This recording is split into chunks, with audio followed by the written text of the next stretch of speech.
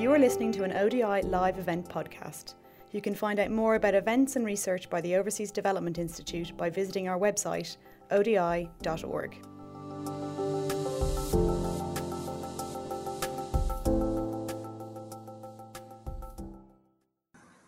Good morning, afternoon, and evening to everyone from wherever in the world you might be joining us.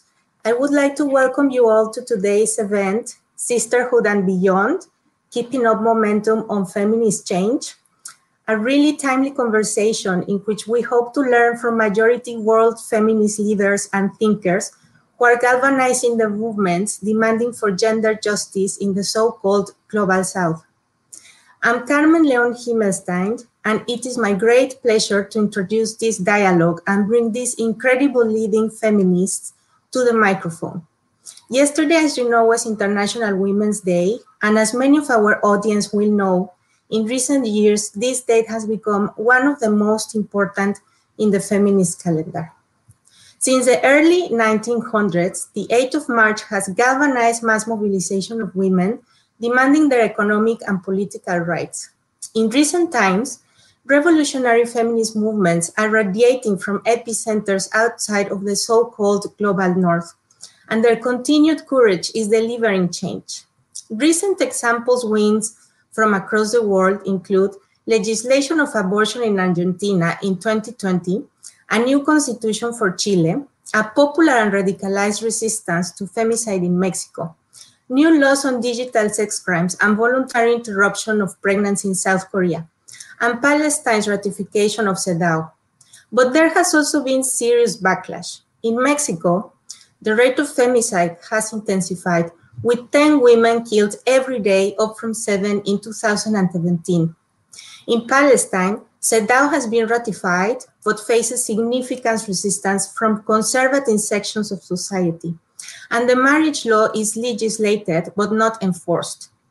In Poland, abortion rights are being reversed, and women all over the world face the very real threat of patriarchal violence, gender discrimination, and oppressive stereotypes.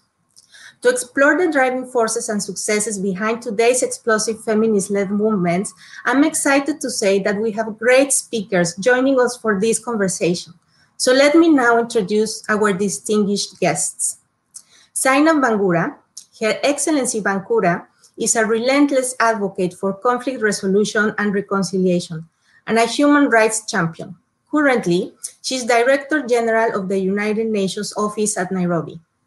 Erika Yamada, Coordinator of States and Projects for the Sexual and Reproductive Rights and Violences Program in Equidad de Género, and the Network for Sexual and Reproductive Rights in Mexico. She's also co-founder of Colectiva Dignas Hijas in Mexico. Javiera Manzi, a sociologist and researcher who is the spokesperson for Coordinadora Feminista 8M in Chile, which is the leading national feminist organization mobilizing the massive 8th of March women's strikes, protests, and mass demonstrations all over the territory. Finally, Yara Hawari, a decolonial feminist and senior policy analyst at Palestine's Policy Network and think tank Al-Shabaka, and host of the podcast Rethinking Palestine. This event is the first in a 3-part ODI gender justice series, centering women's journeys from adolescent girls to young feminists through to future political and institutional leaders. ODI convenes events with a whole host of stakeholders from a wide range of sectors, and today we're lucky enough to be hearing from women at the forefront of the resistance. Today will be undoubtedly radical, political, and full of new perspectives. I hope we can learn something together from these women doing the hard graft of fighting for an alternative feminist future. Today, our conversation will explore 3 core themes. First, sharing lessons from the grassroots progress made in recent times on women's rights. Second, how feminist movements have mobilized and the tools behind this. And third, our visions for a new feminist future. And I'm also very happy to share that we are expecting over 400 people joining us today from over 35 countries, making this a truly global conversation. And we would like to encourage discussion among our wonderful audience and our feminist speakers. So please do use the Q&A box to send in your questions for our panel. And our digital shepherds will be keeping an eye on the chat to send them my way. And if you are on Twitter, we will be using the hashtags IWD2021, 8M, and Choose to Challenge. And we are posting this and some Twitter handles in the chat box now. We are also live on YouTube and Facebook, so please share the stream and like the video if you are enjoying the event, and we can bring even more people to this exciting conversation. Our discussants have a hard stop at 4 p.m., but we will try to get through as much as possible. And please be aware that Yara might need to sleep off if we do run overtime. And now let's meet our distinguished first speaker, Zainab Bangura, who knows ODI well through her role as our distinguished fellow. Her thought leadership has led her to become Director General at the United Nations office at Nairobi. And Zainab has decades of experience in driving gender affirmative and inclusive policy initiatives at the international level. She's also well-versed in navigating the delicate diplomatic environments and contexts within which political change occurs. We will now hear directly from Zainab about her journey fighting for this important cause. Thank you so much, Zainab, for being with us today, and over to you. Karma, thank you very much. I want to thank you for giving me the opportunity to speak in this forum. As you mentioned, I have had a long engagement with the Overseas Development Institute for years, and it really has been honored and privileged to be here today as one of their distinguished fellows. The first thing I wanted to say, I'm really happy that we have speakers across the world, not just in one continent. Because one of the things that's, for me, I always say is that gender issues cut across continents, religion, ethnicity, or any form of identity or religious orientation. They are global issues. As long as you're a woman, you suffer from the same challenges women in Latin America, in the Middle East, in Africa and Europe suffer from.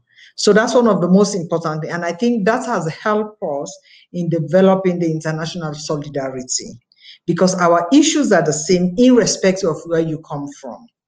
We're disadvantaged, we suffer from the same problem, maybe in different ways, but they're the same problem. So I think that's the one thing that we all have to understand. I became a women's rights activist by accident, but I think it's also because of what I went through, my personal experience, that led me to question, why did it happen to me? I grew up from an extremely poor background. My parents were both illiterate. My father was a Muslim cleric. My mother comes from the most traditional part of Sierra Leone, where women cannot be leaders. And today, as I speak to you, still, a woman is still part of the husband's property when the husband dies. So you belong, marriage, you move from your own family to the other family, you never go back. But I grew up with as I said, my father was a Muslim cleric. He wanted to marry me off at the age of 12. My mother said no, because my mother grew up as a maid in the capital city. She was a house girl, and she was not given the opportunity to go to school, but she lived in an environment where she saw other girls going to school. And she knew what it meant. So she made a commitment to herself that I'll do everything if I ever get a child, I'll make sure the child goes to school. It turned out I was an only child. She married a Muslim cleric. And so I went to school. So I learned the Quran first before actually going to English school. Well, at the age of 12, my father, being a Muslim cleric, wanted to marry me off. My mother said no. So he walked out. He kicked us out of the house. He left us. My mother packed our things and went to the village. So I grew up as my mother's child, very, very poor. But my mother instilled it in my head that the only thing that was going to help me or us move out of that poverty was education. So she did everything she could, selling her things for me to go to boarding school. The last year in high school, she was not able to meet the financial commitments. I was lucky to have a principal who was a woman, educated. She made a special request to the government because I was the head girl, the senior prefect in school. So she made a special request to the president that she didn't want to see this brilliant girl drop out of school. So the government accepted and gave me a scholarship to pay. This was actually the third term to pay for my school fees. So by the time I finished, I then went to sixth form and I went to university. When I went to sixth form at the Annie Walsh Memorial School, my mother could not buy me shoes. She could not buy me uniform. Somebody who had attended the school before me, she's now in Trinidad Tobago, she actually gave me a uniform.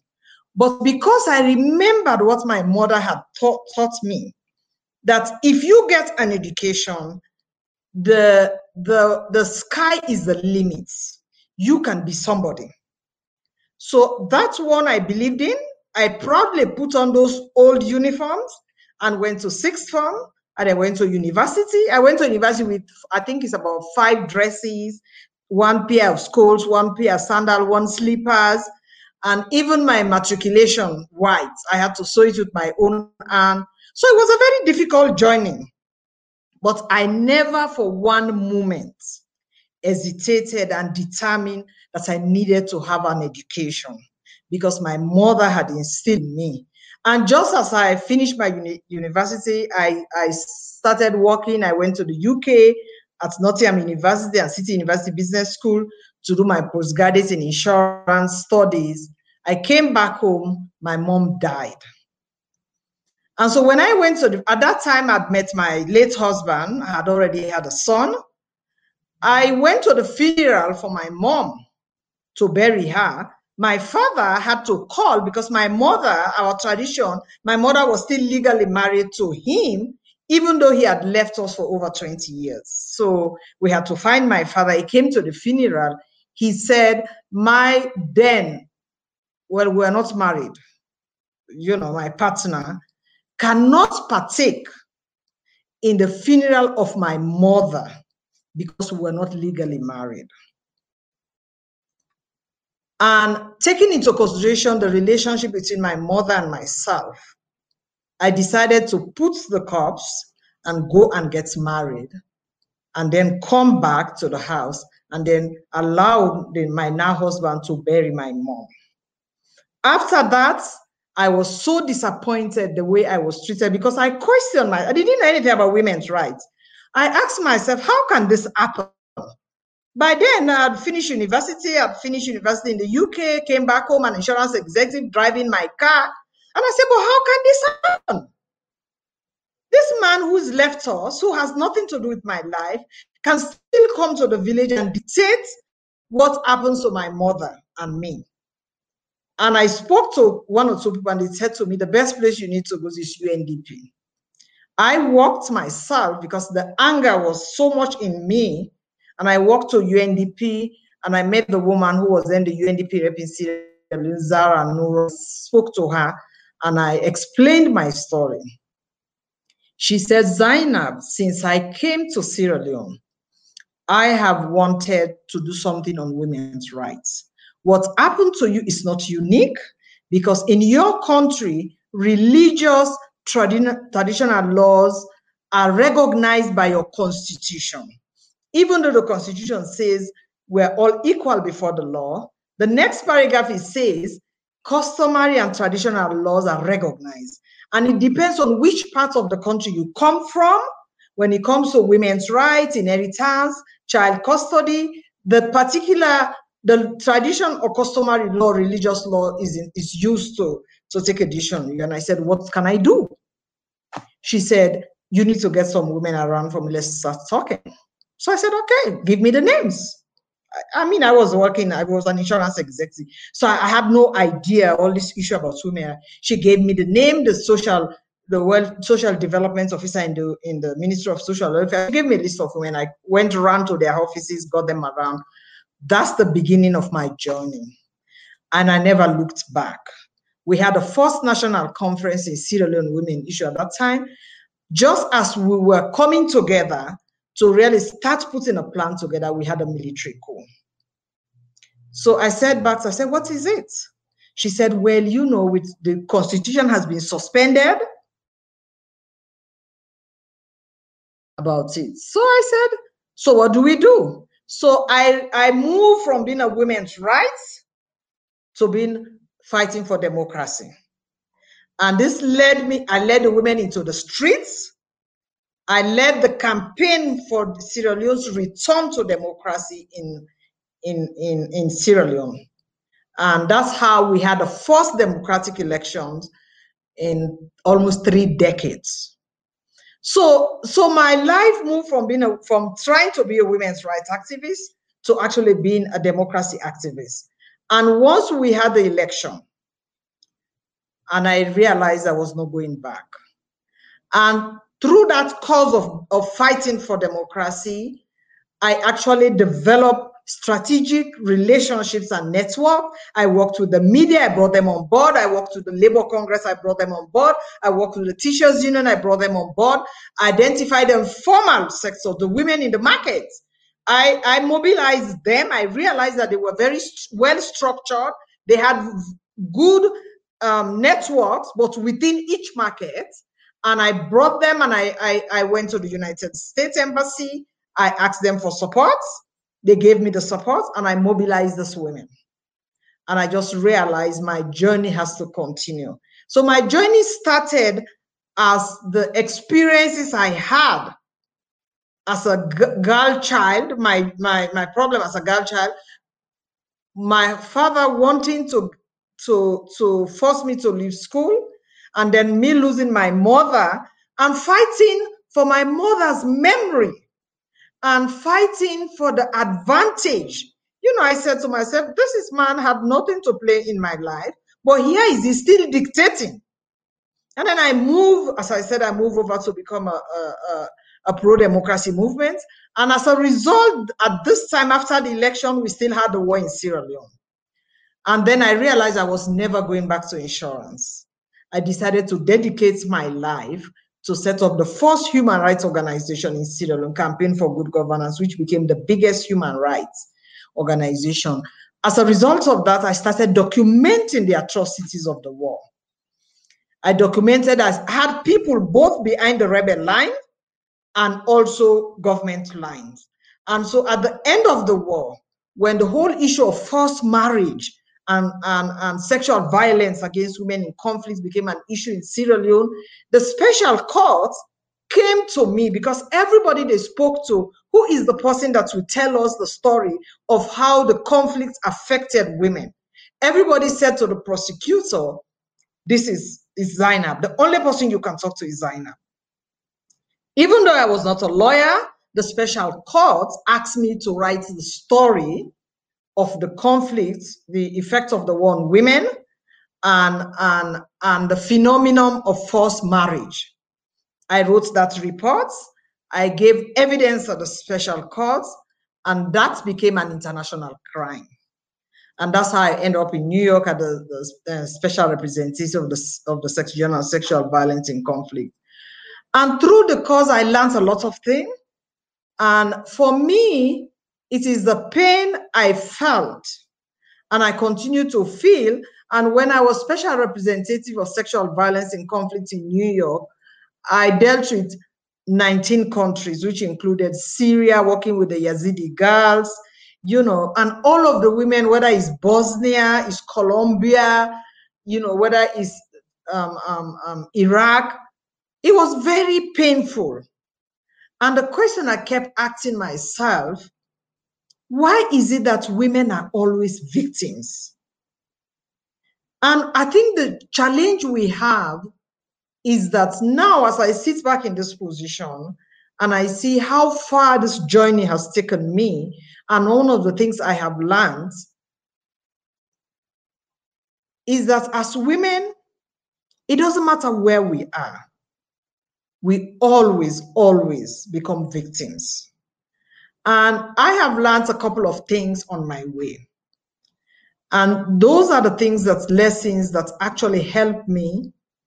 One of them is, at the banquet table, there are no reserved seats. Through my journey, I realized that anytime I wait to be called upon, I will never be called upon. So I ensure that I'm on the table. And I can give you two examples.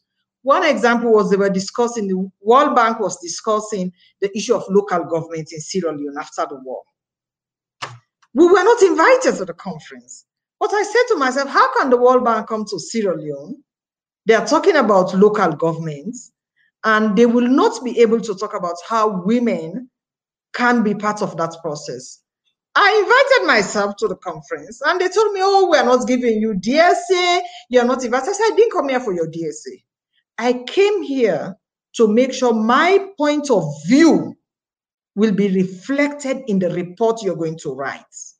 So I invited a couple of women, and we went there. We spent the 3 days, and at the end of the day, the Local Government Act has a gender parity in Sierra Leone at the level of the World Committee. We made sure it's 50-50. The second experience I can give, when I was an activist in Sierra Leone, the Secretary General of the United Nations, Kofi Annan, was visiting. So I went to the SRSG as usual. And I said, I have to see Kofi Annan. He said, no, Zainab, you cannot see him. I said, why? He said, the timetable is full. You know, we've scheduled is tight. I said, okay. I went out. I went to my network. I found somebody, William Shawcross in the UK. I know him very well. I contacted, he was very close to Kofi Annan. I said, Kofi Annan is coming to Sierra Leone, and I can tell you I have to see him. I have to talk to him because I know the UN might not give him the right story. He said, I'll do my best. He contacted his office. Kofi Annan agreed, and he sent a message to the SRSG. He said, I want to see Zainab. The SRSG called me in Sierra Leone. He was very angry that I was going to turn his program upside down. I said, it's not my fault. But I made sure that before Kofi Annan arrived, I called all my human rights officers across the country. And I sat down, and we actually had a strategy, and I was able to know which commander was where, what atrocity he was committing, who was where on the government side. And I only had one opportunity to meet Kofi Annan at a dinner. I went to the dinner. People started talking about the development, the DDR, so on and so forth. And he turned to me and said, Zainab, what is it you need me to know? And I have to tell you, when Kofi Annan went to New York, he said, meeting Zainab Bangra was the highlight of my trip to Freetown. So my lesson to everybody, if you are not on the table, you'll be part of the menu. And as women, we always have to make sure our voices are heard. We are the ones who get affected by problems. We know the issues that are of critical concern to us. So Zainab. Thank you so much, Zainab. Incredible reflections and such an honest account about your personal experiences, such as the challenges to achieve important goals, to continue studying in Sierra Leone and abroad, and fighting for women's rights in the context of customary law that could reinforce harmful gender norms that affect women.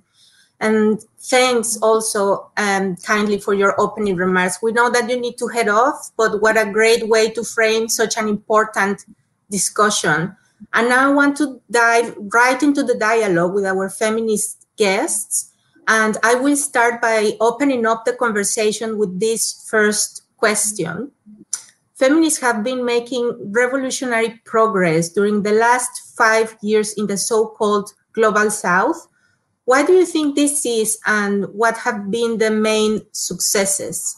And let me turn to you, Yara, and your experiences in Palestine. Thank you, Carmen, and thank you to Zainab for that introduction and that brilliant and inspiring speech. I think one of the main successes I'm seeing from just a cursory overview is a revival of a more radical feminism, and one that really sees the interconnectedness of struggles and the different dynamics and layers within local feminist struggles. And I think one of the things that has been really helpful in this regard has been communication technologies, namely social media, which has really allowed for much more communication between women from different parts of the world, like this panel, for example. Now, I'm not going to wash over the negative aspects of social media, and perhaps we can talk about that a bit later. But I do want to problematize the premise of the question that there has been revolutionary progress made in the Global South in the last 5 years, and specifically talk about the case of Palestine, which I know well. And I think it might be helpful to break down both the words revolutionary and progress. Revolutionary, as I understand it, means a complete upheaval of the status quo, which more or less globally is one of white supremacy, of capitalism and patriarchy. And I guess progress, in a sense, would be a move towards that upheaval. Now, of course, progress can never really be measured in this sort of linear way, and there's always going to be gains and step backs at the same time.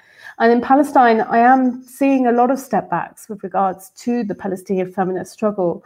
Carmen, you mentioned at the beginning, CEDAW, that Palestine acceded to the Convention on the Elimination of All Forms of Discrimination Against Women in 2014 as possibly a sign of progress. But I think if considered in the context that the governing regime, the Palestinian Authority, is a deeply patriarchal one that considers including women officers in its human rights abusing security forces as a form of gender equality, and also considering that most international organizations, including UN bodies, are deeply implicit in the depoliticization of the Palestinian women's movement, then we might start to view things in a different light.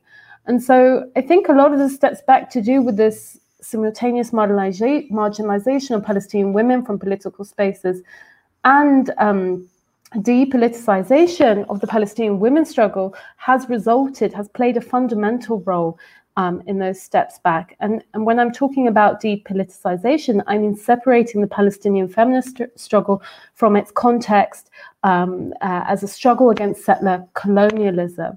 And I think, this has become really, these barriers have become really multifaceted and more entrenched in the last few decades. But this is not to say that Palestinians have been passive or have taken these steps back and these new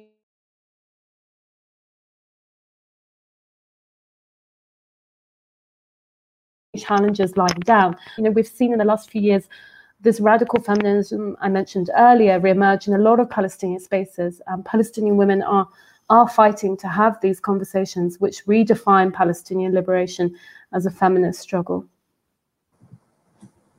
Thank you so much, Yara. Brilliant reflections.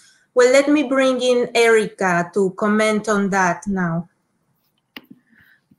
Thank you so much for the invitation. I am so honored and excited to be here and to share a panel with such amazing women. And back to the question, I believe more and more young women are joining the feminist movements, and this has definitely contributed to strengthening the demands to fight against structural inequalities, particularly regarding gender-based violence against women.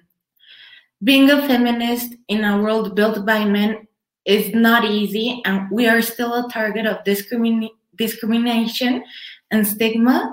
However, feminism is more popular now than ever, and thousands, maybe millions of women now assume and position themselves as feminists, forming stronger and broader network of support.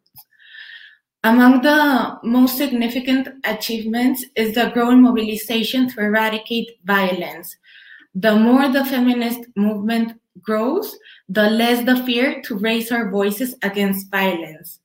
Conjunctures such as the Me Too movement and Ni Una Menos, Not One Woman Less, a grassroots movement that started in Argentina seeking to stop femicides, have served as a catharsis to denounce this violence, and it has created massive mobilizations of dignified rage across Latin American countries, such as in Chile and in Mexico.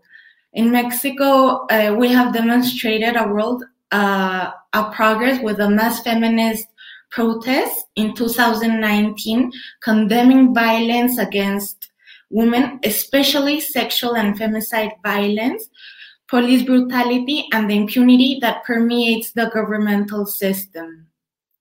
We received a lot of international media attention, and it has been one of the most recent highlights of the movement in our country.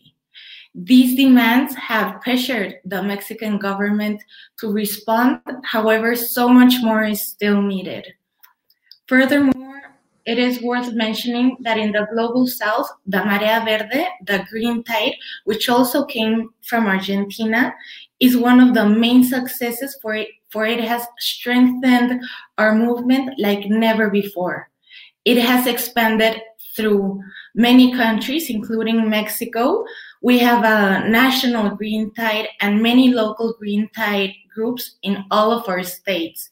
In 2019, Oaxaca decriminalized abortion, becoming the second state in Mexico to ensure access to this health service after 12 years.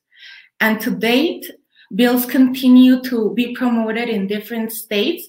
We have formed alliances with multiple sectors and worked on a more solid argumentation. Last year, feminists in Quintana Roo and Puebla took their local congresses and demanded the discussion of these initiatives. We are now part of a national and international community of feminists that advocate for the social and legal decriminalization of abortion, and historic advancement has been made in this matter. Thank you, Erika. Javiera, what are your thoughts on this? Well, first of all, I'm truly happy to be here. For us in Chile, one of our main concerns is how the feminist movement is absolutely a cross-border movement. For us, it's important to see how every part of our mobilizations, of our desires, of what we are now changing in our own countries, it's part of a major and internationalist challenge of transformation, of the structural transformations for the lives of every and each one of us. And of course, it's an important, it's part of our desire that, and we know that there's no possible change just in one country. What every one of us is doing in every part of the globe, it's part of the same challenge of transformation. I'd like to say just 5 things that for us are part of how we see this cycle of 5-year cycle of feminist mobilizations. We are seeing a very radical movement, just as has been said. For us, it's very important to say this because we are now, the movement that we are part of is now a movement that knows that there's no possible way to change and to eliminate the violence, gender violence. We don't have a massive and absolutely structural transformation in terms of the way the life is organized. For this very same question is that it's important for us to say that this must be a movement, an anti-capitalist movement, an anti-racist movement, an anti-extractivist movement, an anti-colonialist movement, because it's exactly in every the potency and the strength of this movement is precisely the way that we can connect each and every form of violence, and the way we can change each and every one of these forms in a major and structural transformation. And with this desire is something that we are actually seeing nowadays, of course. And this is a very different form, and we want to say this, for what can be considered a more liberal or a more hegemonic way of and white form of feminism. In a second place, I want to say that this is, of course, a mass mobilization. In the case of Chile, this has been the most massive mobilization, the 8th of March, since the end of Pinochet's dictatorship. During the revolt that started in the 18th of October in 2019, the feminist protagonism was from the very same day very important. But since the performance of the collective Las Tesis, we could see not only this protagonism in Chile, but all throughout the world, which of course is part of this like I was saying, this cross-border and very like intimately concern of how every global and local struggle are connected. In the fourth, another thing that for us is very important is how we are talking about work, about unpaid care work that during this pandemic has been held precisely by and principally and majorly by women, by feminist bodies, and who have been the front line and who suffer the greatest physical and emotional impact at the highest risk of contagion.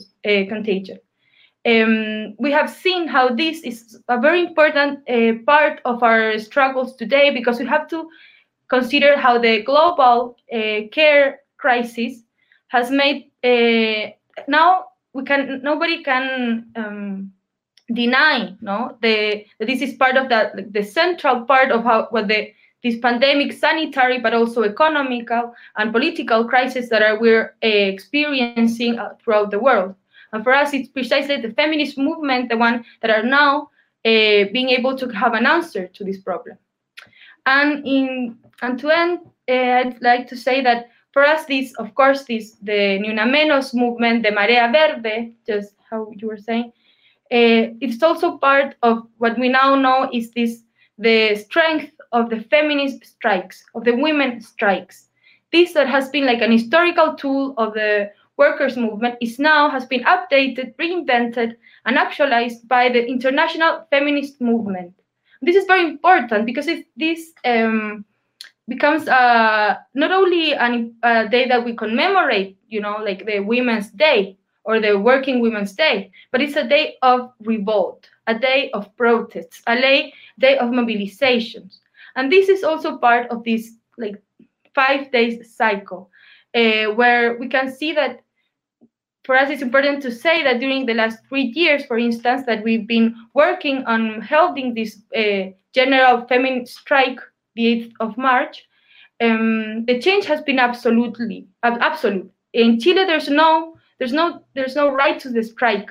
We live in a very neoliberalized country, and where the most of working class tools have been absolutely criminalized. So then it's the feminist movement that we are now talking about the strike, the right to a strike, the right to the protest, the right to be in the streets.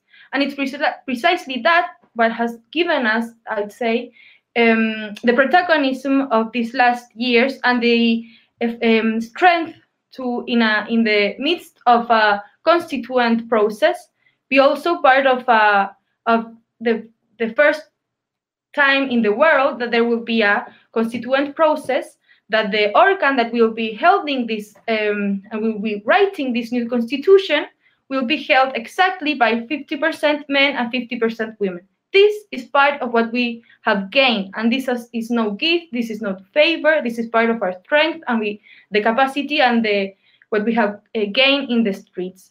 So for us, it's precisely that what has held the strength of the last years, and every single thing that we can say that have been, in a way, a conquest of this mobilization has been part of our common and global capacity of being in the streets and in every place that we've been fighting. Thank you so much, Javiera, and for all your reflections so far. My next question is if you can give some examples of the main challenges that feminist movements are facing in your respective contexts, and also if you can talk to us about the main tools and new ways of organizing for mass mobilization. You have already mentioned the media, the use of digital technologies, but maybe you can tell us a bit about what are these new tools that you are using, or the main tools, and what lessons can be shared with other feminists who have found it difficult to mobilize. Let me turn to you, Erika. Well, Latin America continues to be the most unequal region of the world, characterized by problems such as poverty, high rates of violence, precarity, informal labor, corruption, impunity, and structural discrimination against vulnerable groups.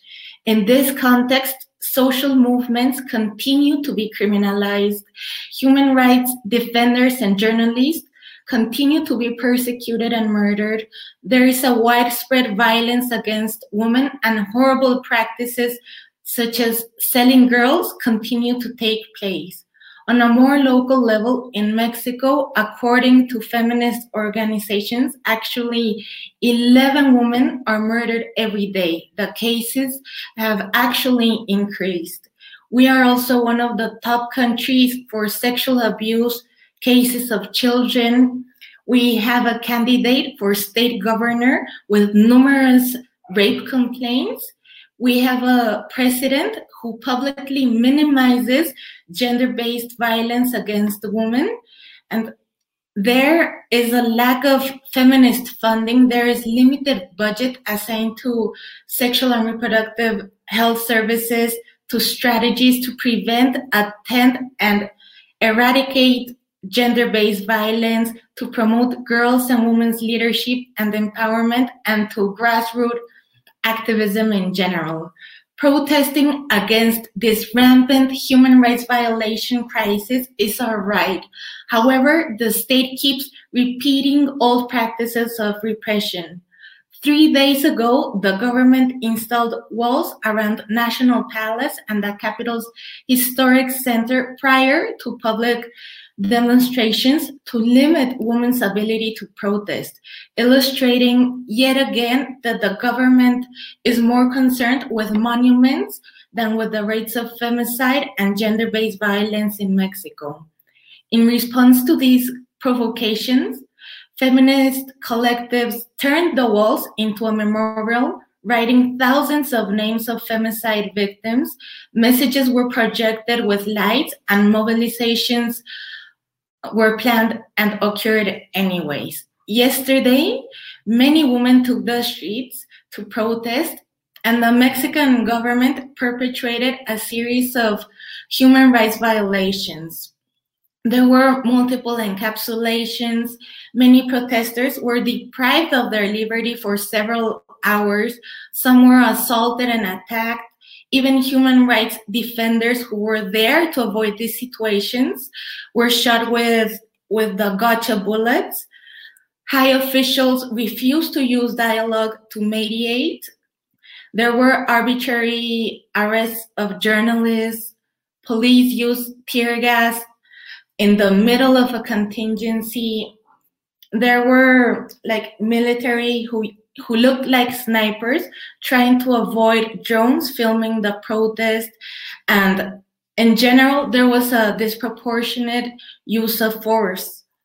Feminists and organizations, we use social media to report these violations, and we will keep demanding answers, damage repair to the victims, and justice. The Mexican government has a historic debt to the people, especially to women. In the face of the absence of the state and its omissions and failures, we will continue to mobilize and advocate for change. We will continue to resist and fight. As diverse as we are, we will all do so from our different trenches. And as Dr. Yara mentioned before, digitalization has been a key factor to organize mobilizations.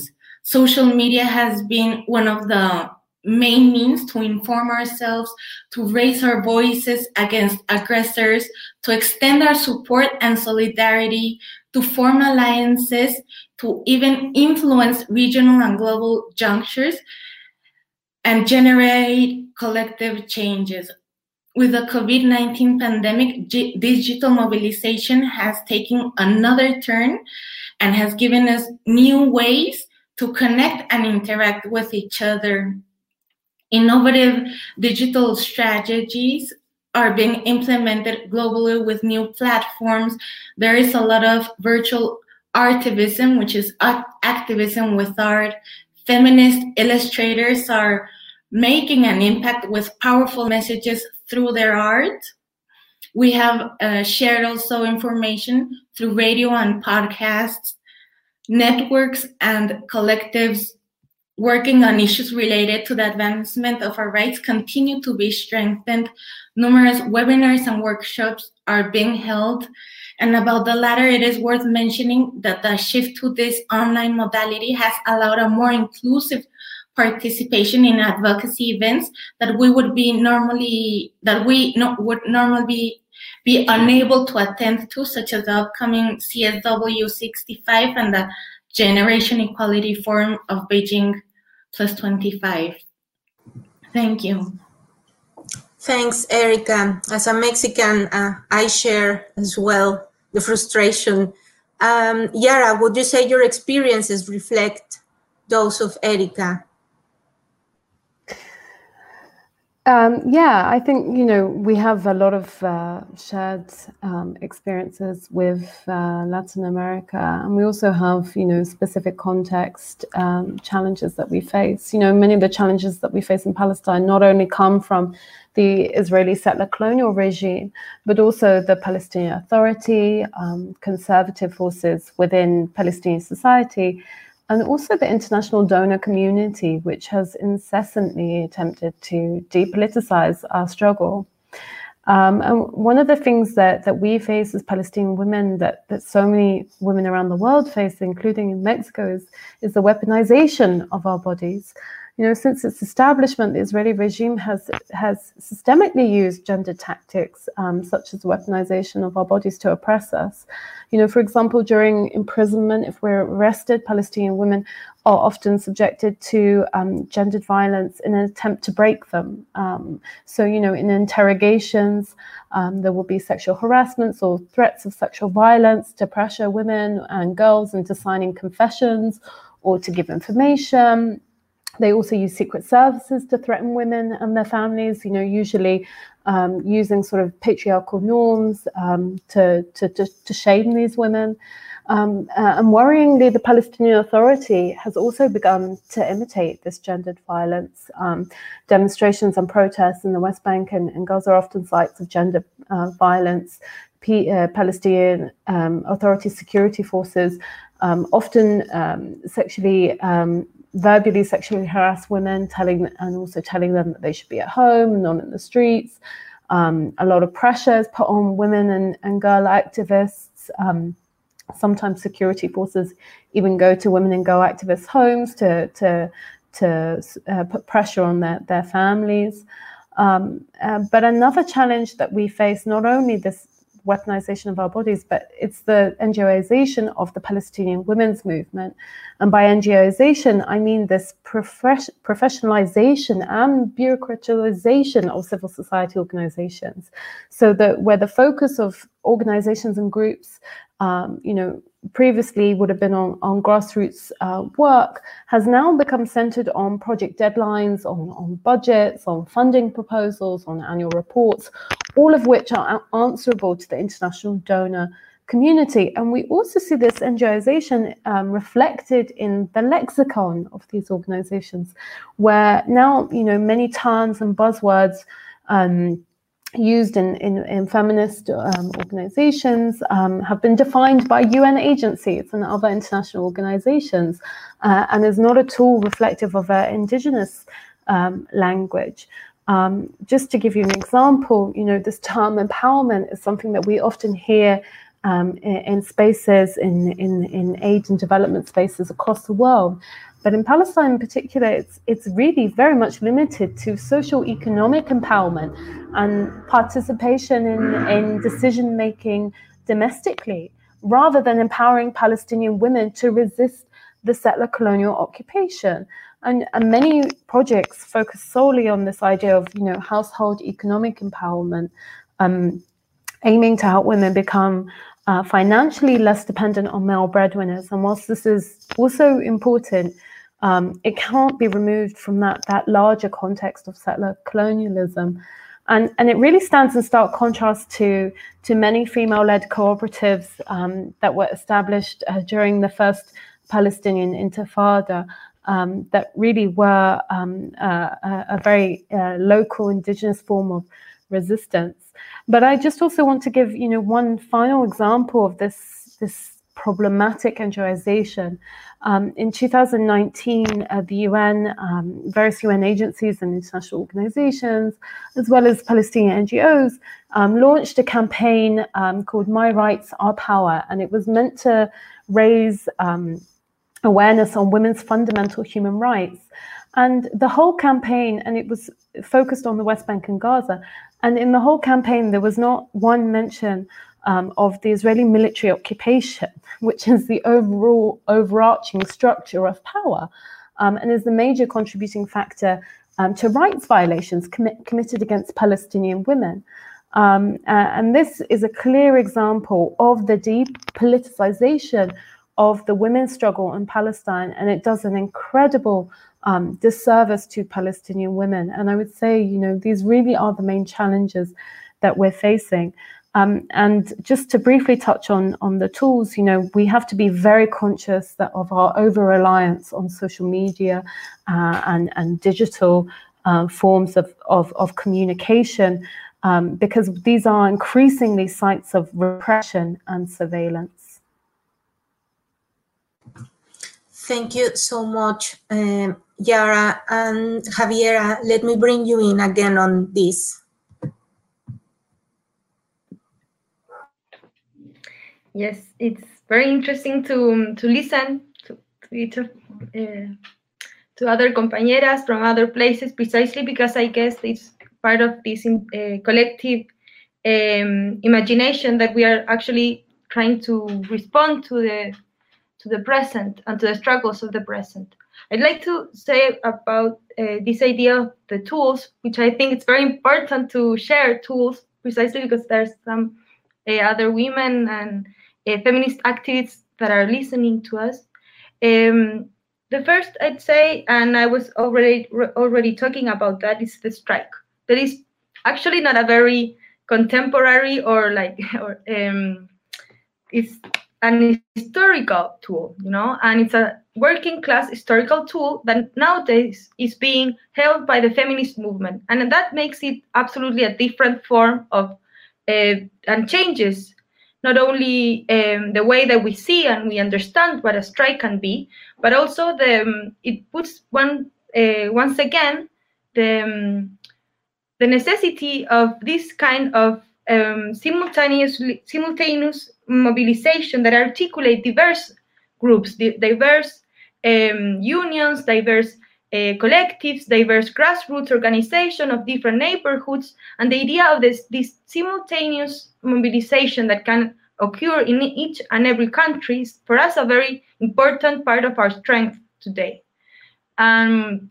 Precisely in that same form is that we understand the strike to be a very the multiplication of different forms of action, different forms to occupy the streets, to understand how we can make a strike of paid and unpaid work. And for us, it's very important to say this because, of course, most of women are now holding unpaid work of care, of that they do of domestic work. That for us is very important to talk about that and to visibilize that during our strikes.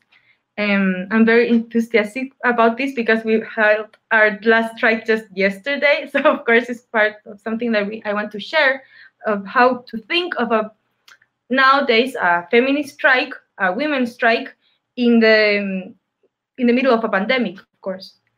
And I want to and also I want to talk about how we can create collective and creative use of the public space, of course. I mean, the example of Las Tesis is a very important and I guess a very illustrative way to how to understand our politics today.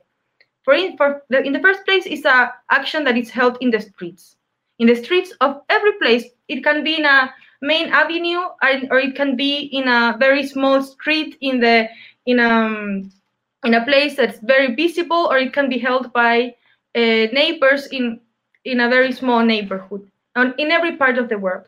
It can be translated, and this is a very important thing because it can be held as a situated form of a tool of struggle.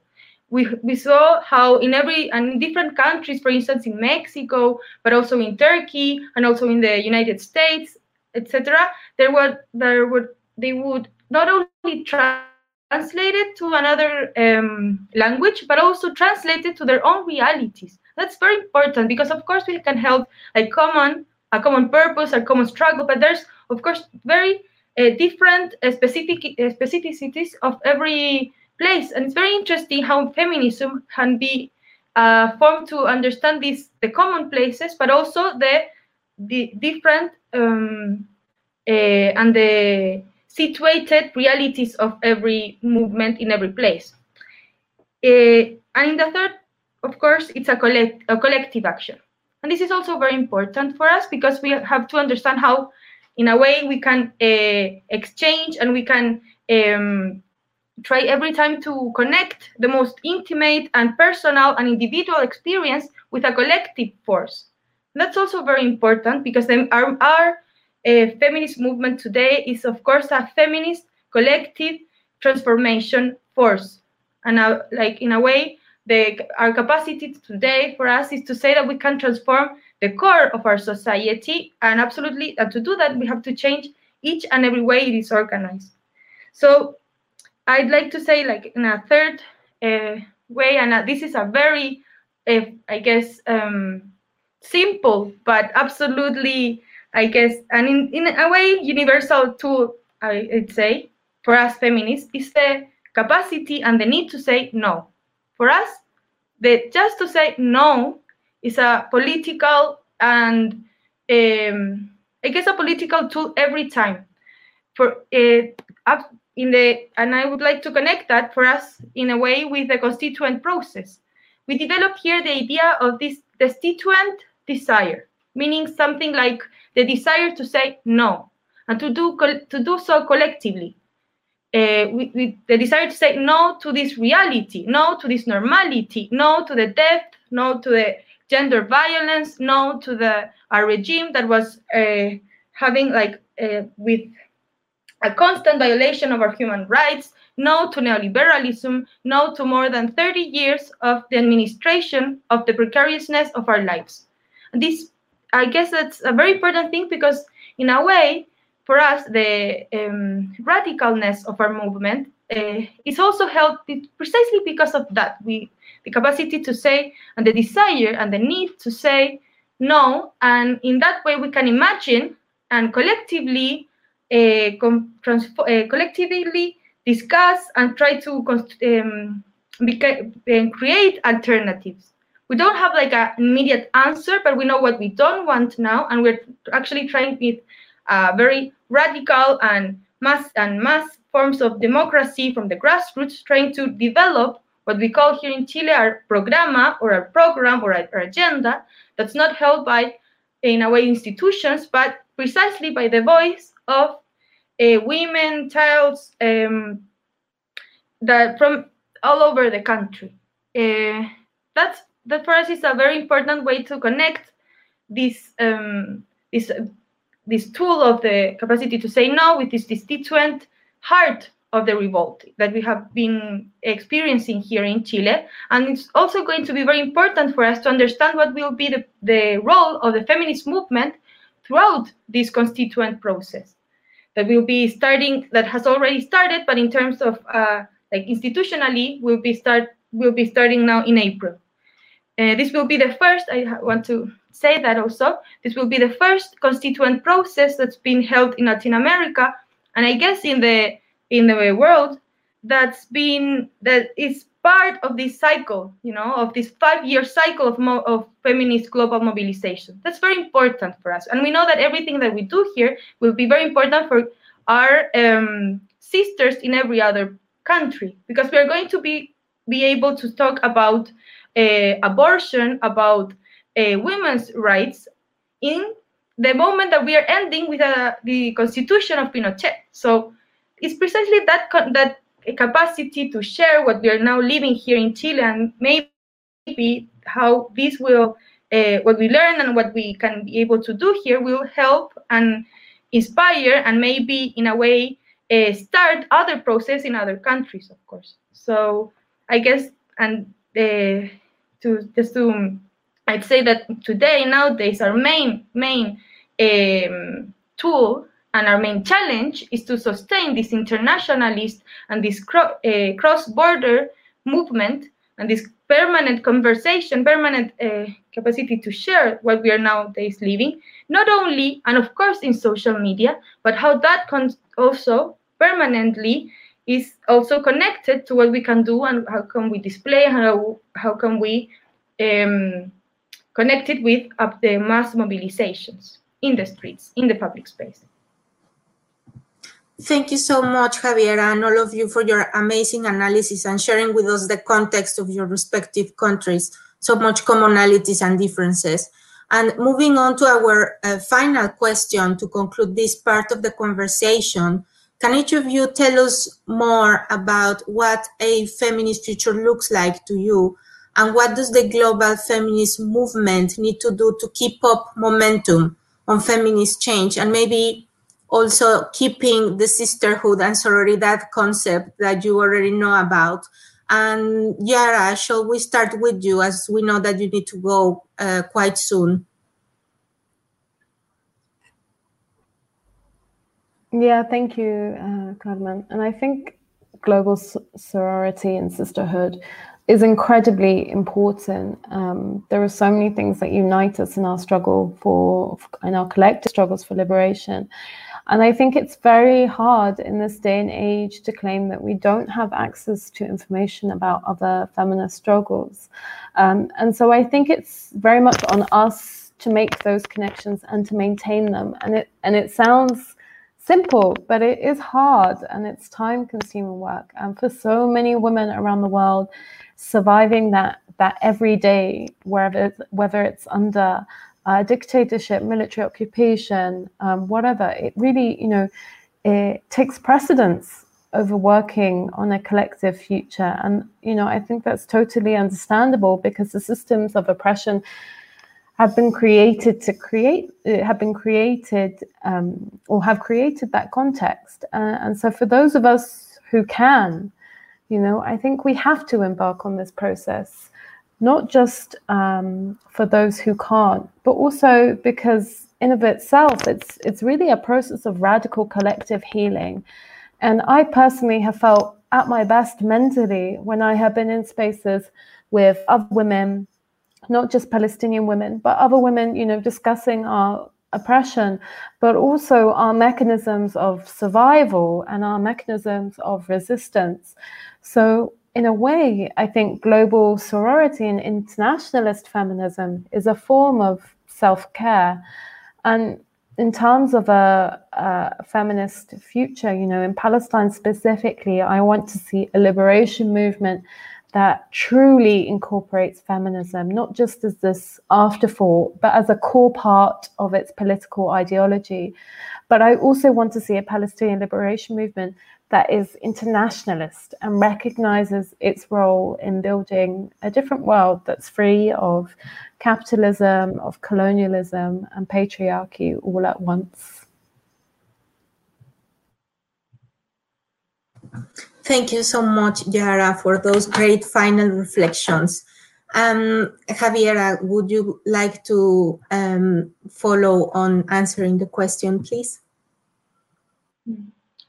I'm absolutely sure every word of Yara. I think that today our major challenge is to connect our struggles, our global struggles, and the way we can make that possible, I guess, it's precisely by trying to permanently be sharing, to be and working on how we can gather and create these meetings and these internationalist forms of organizations that, of course, are not. And I'd like to say that I really think that nowadays the feminist movement has been playing a major role in every one of our countries, and we're trying every day to try to construct these forms of internationalist organizations where we can meet, each of us, but we will never be all there. We won't be able to make like a whole one internationalist place, and I guess that's part of something that we can say. It's very important because we are so many that we won't be able to be just in one place. So nowadays, I guess the most important thing we can do is to be able to share in every place we are what we are doing, so that others can take part of that, and that what we are learning in one place can help us in others. For us, it's been very important to learn of how, for instance, the Argentinian movement has been able to connect the institutional place and the streets and the grassroots organizations in a main and common purpose, for instance, for the right of a legal abortion. For us, it's very important. We don't have a legal abortion, so we're going to help. We're going to connect with those with our sisters there, precisely to help our struggle here. And we know that their struggle is also our struggle. So the way we connect and the capacity we have nowadays, because of social media, because we are learning about each other, because we are constantly reading about each other, is one of our main strengths. I guess that's the core meaning of what we call compañera. The idea that we are learning, that we are admiring, that we are, and of course, that we are we feel that we are being accompanied, and we are like holding together in each and every one of our fights.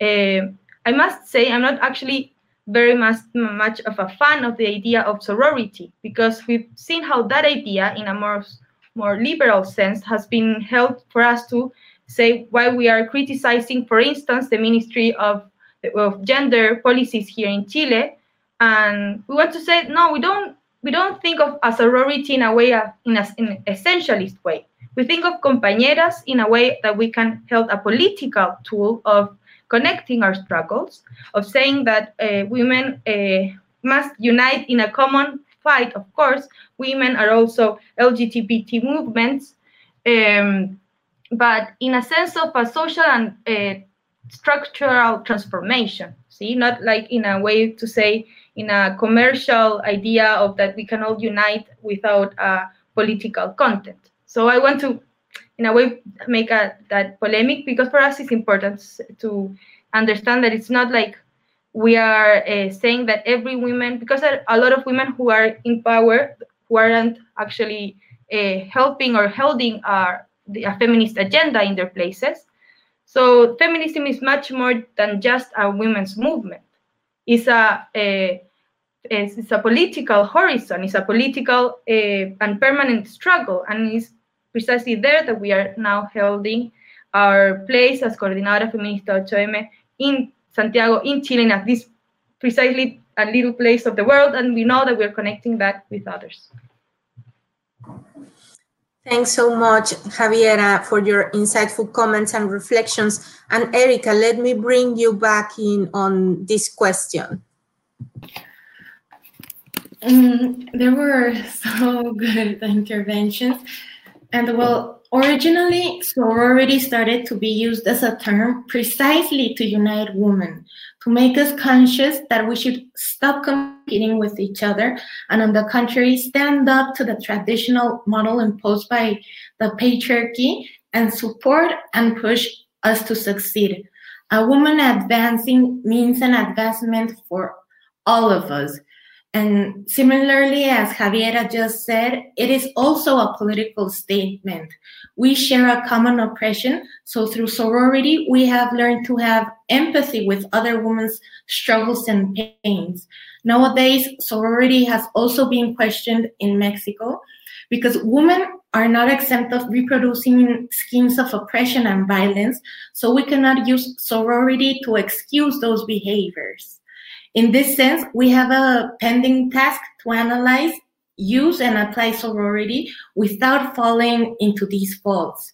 This is very important to ensure the colonial approach, and there should not be a selective sorority that excludes women that have been cataloged as the others, the women who have been historically marginalized and excluded. We have to embrace diversity and understand how different oppressions such as racism and class intersect, and confront ourselves to avoid reproducing this white hegemonic feminism. As Javiera also mentioned before, our movement should problematize the power relations and regimes that have differentiated impacts and articulate to transgress them. Global feminist sorority should entail these principles and act in solidarity for causes that respect all people's human rights and dignities, contribute to make gender-based violence against women and inequality visible, and facilitate strategies for its eradication. Despite borders, there is a generalized and structural problem of gender-based violence and discrimination against women. As feminists, we share the conviction that it is necessary and possible to work together for a more just and equal world. We all have the common goal of emancipating ourselves from the oppression we face as women, and together we are stronger and more capable of doing so. And well, also answering, well, I don't know if I have time to answer the other part of the question. What does a feminist future look to me? Well, a feminist future is a future where every girl, adolescent, and woman can fully exercise their human rights, where we can all have access to basic health and education services, where we can be whoever we want to be without the imposition of sexist roles and stereotypes, where voices are heard, where we can be the ones leading sustainable solutions to climate change, for example, and be represented in decision-making and power. It is a future where we are not discriminated for gender-based reasons, where inequality gaps no longer exist in any private or public sphere of life, where bodies stop being objectified and sexually exploited, where cases of rape don't even exist, where no girl has to be a mother and no woman has a forced pregnancy or birth. I see a future where no mother has to cry for the femicide of her daughter, where we no longer have to organize mobilizations for all our missing and murdered sisters. It is a future where we can walk the streets without fear and where we can all return safe and alive to our houses every day.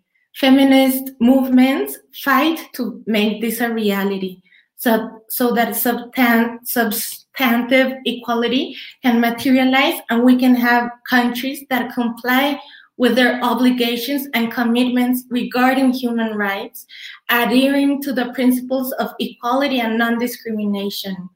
We fight for structural transformation that emancipates us from this patriarchal system that has taken so much from us. Thank you. Thank you so much, Erika, Javiera, and Yara, for your inspiring words and your thought-provoking reflections. And again, as I mentioned, Yara had another commitment, but she sends her sincere apologies. It has been such an insightful and inspiring conversation so far, and I'm sure our audience are having similar feelings and lots of questions. So let me share some of the questions that have been asked in the chat box by our audience, so you can help us to answer as well. What are your thoughts on that? Just give me a few minutes.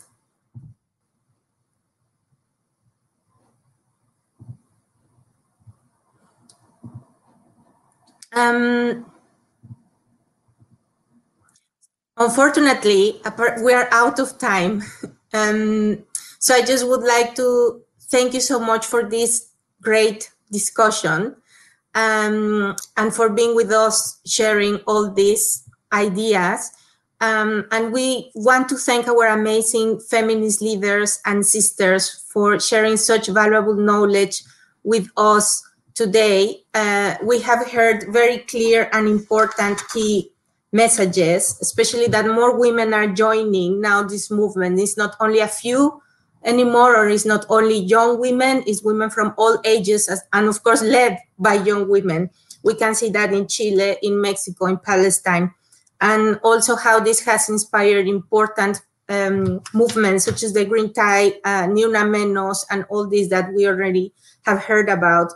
And also these are cross-border movements these are anti-colonial movements, anti-racist movements, and we are fighting to have the right to protest and to be ourselves, as it was very well mentioned by our speakers today. And I think it's also important to talk about the challenges. It was very, very important to talk about the criminalization of social movements that is happening, human rights violations as well, using of tear gas and other police violence, as you also mentioned what happened yesterday in Chile and in Mexico. And also very important, the NGOization that was mentioned by Yara about the focus on budgets, on annual reports, on more admin work that is not really the focus of what NGOs should be supporting or the aid community in general. And that is about not mentioning or not dealing with important politicization of what is happening as well in the context of Palestine. And in terms of tools, it was amazing to hear the importance of social media, the importance of digitalization to keep movements close to each other and to share as well their experiences, but also the use of more other tools that have been used in the past, such as streets organization or collective action. And we have the amazing experience of Chile, Violador and Tu Camino, and so many others that you already mentioned. So I would also like to thank you all for attending. We know it still remains a challenging year. So thank you for your comments, your questions and engagement. And I would also like to thank all those who registered. And you can watch this event again on the ODI website in the coming days. And feel free to share this conversation far and wide by sharing on YouTube, Twitter, LinkedIn, and Facebook. And if you are interested in exploring the issues of gender justice, you can find out more about ODI's work on this through our latest reports and work on gender and social movements. There are a few links in the chat box, including on ODI's Aligned platform, which is working on a new program concerning feminist and women's social movements, building on Aligned's flagship report on gender norm change. Thank you again for tuning in, and let's get to work and see you all on the streets very soon.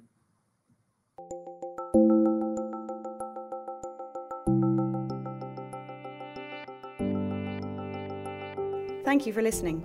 For more ODI live event podcasts, find us on SoundCloud or subscribe to the Overseas Development Institute podcasts via iTunes.